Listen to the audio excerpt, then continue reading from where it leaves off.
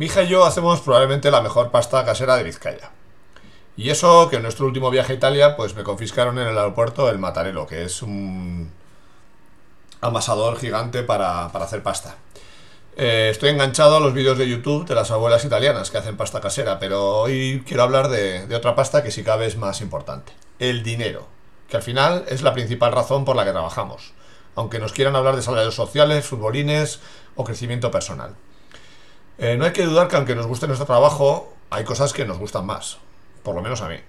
Soy hijo de migrantes, nací en Suiza y mi padre se marchó allí no porque no tuviera trabajo, que lo tenía en la siderurgia de la margen izquierda, sino porque se pagaba mucho más.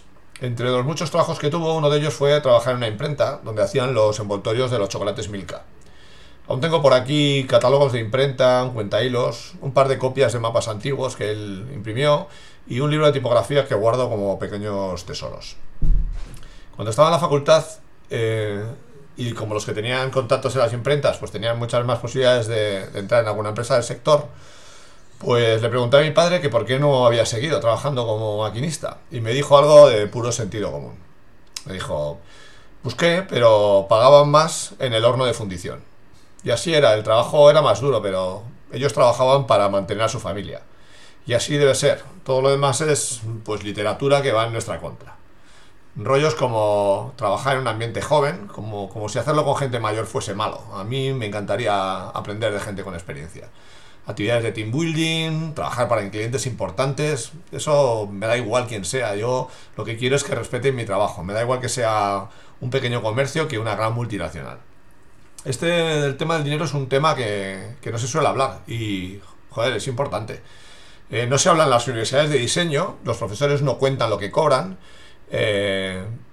tampoco hablan de lo que se va a ganar después, pero claro, la mayoría son o profesores full time, tal y como está planteada la formación ahora mismo, y si no son empresarios de su propio estudio, con lo cual tampoco les interesa demasiado el que suban los costes de producción. En los eventos, pues me he encontrado que el público lo pregunta y no lo contestan, tampoco luego tomando una cerveza después. Y incluso sacan una revista del sector para hablar del tema y no cuentan nada.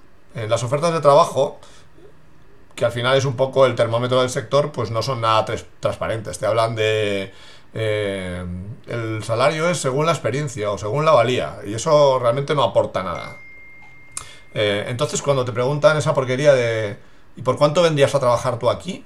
Al final te están condicionando para que tú mismo bajes tus requerimientos, cuando en realidad los que están buscando talentos son ellos. En muchos casos, y sobre todo en terreno de desarrollo, etcétera, como hay poca oferta, lo que están haciendo es fomentando la movilidad y la gente no busca activamente empleo. He estado mirando en LinkedIn o LinkedIn, como lo pronunciáis, pero es LinkedIn, que tiene una herramienta para hacer una estimación de los salarios por regiones. Podéis buscar LinkedIn Salary y lo tenéis ahí. He hecho una búsqueda en Bilbao y me sale que, estimando los salarios que tienen, con el más alto de todos, me saldría que lo máximo a lo que puedo aspirar es a 2.100 euros con las pagas prorrateadas o 1.800 con un par de pagas. Lo he preguntado también en Barcelona a compañeros y me han comentado pues que el tope máximo que podías plantearte en Barcelona como diseñador eran unos 2.200 y estamos hablando de perfiles senior, de gente pues que ha ganado sus premios, etcétera. ¿Por qué? Pues porque se perpetúa un poco el rollo de salgo de la universidad, entro en un estudio, cobro poco y a medida que cojo experiencia se supone que voy cobrando más. El problema es que en este país la única manera en muchos casos de que te aumenten el sueldo es plantearte marcharte a tu empresa. Y claro, cuando ya te quedas ya no es lo mismo. Bien, siempre intento enterarme y me ha pasado algo en una cena y justo conocí a una persona que llevaba las cuentas. Más de una he conocido, de hecho. Y pregunté a ver si había diseñadores en Bilbao que cobrasen 3.000 euros. Yo lo dudaba mucho y me han dicho que sí, pero entiendo que serán socios de estudios de los grandes. A mí me extraña mucho pensar que un asalariado como diseñador gane eso en Bilbao. Pero bueno, es mi opinión. De autónomo lo sabrá, pero tenemos que tener en cuenta siempre que de autónomo tienes que facturar el doble de lo que quieres cobrar. O sea, si quieres tener un sueldo de 2.000 euros al mes, tienes que facturar 48.000 al año. Y eso sin contar pues que no están incluidas las vacaciones, etcétera. Entonces, cuando estamos hablando de diseño y si comparamos con otros países, que tampoco controlo tanto Estados Unidos, pero que sí que hablan de pasta, tenemos que hablar pues de un término económico que es el ROI, ¿no? Del retorno de la inversión. Y si partimos de la base de que ahora mismo estudiar diseño en Bilbao te va a costar 24.000 euros, porque vale eso, 6 años por 4 son 24.000 euros, tienes que plantearte cuánto tiempo vas a tardar teniendo un sueldo digno que vas a retener si tuvieses un préstamo en recuperar esa inversión. Te tengo para estimar qué es lo que te interesa hacer, porque tú puedes realizarte profesionalmente fuera del trabajo. Pero bueno, Barcelona evidentemente sería un poquito más caro estudiar diseño, porque además tendrías que añadir alojamiento, viajes, etcétera, y el coste es un poquito mayor. Y ya si nos planteamos estudiar en Londres, en la Central St. Martins, que es la universidad que se está planteando traer a Bilbao, eso ya sería para otro debate, pues entonces estamos hablando de 10.000 libras por año. Entonces, bueno, si en Estados Unidos tienen esas deudas porque tienen que pagar la formación con préstamos, pues tenemos que plantearnos qué sueldos habría que tener para recuperar ese tipo de inversiones. Y como el modelo de bootcamp lo que está provocando es que la gente que se ha formado por su cuenta ya no tenga acceso a esas entrevistas, porque estos organismos ya lo están copando, pues nos encontramos temas complejos. Entonces, ¿cuánto es un sueldo digno? Bueno, pues en Barcelona, por ejemplo, está estimado que unos 1.200 euros es lo que te separa de estar en riesgo de pobreza de no estarlo, por el tema de coste de alquileres, etcétera. Y si en Bilbao fuese un poco menos, ¿qué hablamos? ¿Que 900 euros para un diseñador que empieza es un sueldo digno? Yo, desde luego, no lo tengo tan claro. No tengo todos los datos, pero sí creo que un día habría que juntarse y tener este debate. Conozco ejemplos curiosos como una empresa que ha tenido una subvención realmente fuerte de dinero de todos, del gobierno vasco, y luego al diseñador que iba a trabajar allá en media jornada, la oferta eran 500 euros. 500 por 2 son 1.000 euros pelados, sin pagas.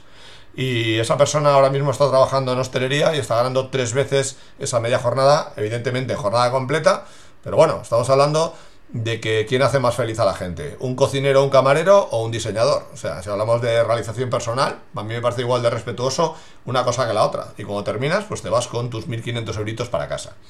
Entonces, yo creo que si voy a otro evento de diseño, que es algo que todavía me estoy planteando, me gustaría que hubiese primero un chicote que atizase a los jetas que nos vienen a enseñar cromos y a contarnos lo guay que es su proyecto. Y por otro lado, me gustaría que hubiese un broncano que pregunte directamente no cuánta pasta tienes, sino cuánto cobras. Lo que hace falta para los que ponen anuncios y captar el talento, pero sobre todo retenerlo, es primero ser muy transparente. No sé si es el modelo, pero en su día Irizar, que era un poco el paradigma de la innovación en la gestión, lo hizo con ratios y tenía una serie de ratios del máximo de veces que podías cobrar. O sea, si había un ratio de 1 por la entrada del trabajador más reciente o menos cualificado, pues el ratio podía subir a 1, 2, 3, 4, 5, creo que llegaba hasta 7 en función de ser el máximo directivo, el que tenía la mayor responsabilidad y el que abría mercados.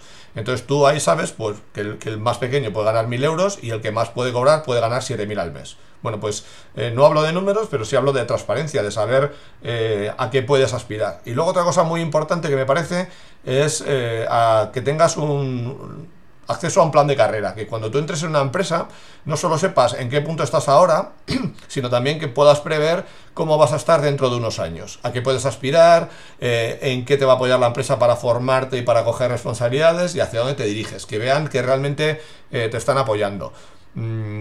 Sí creo que hay muchas cosas que se pueden hacer que no son solo dinero para retener ese talento, pero creo que la comunicación y la transparencia es básica y ahora mismo no lo estamos haciendo bien.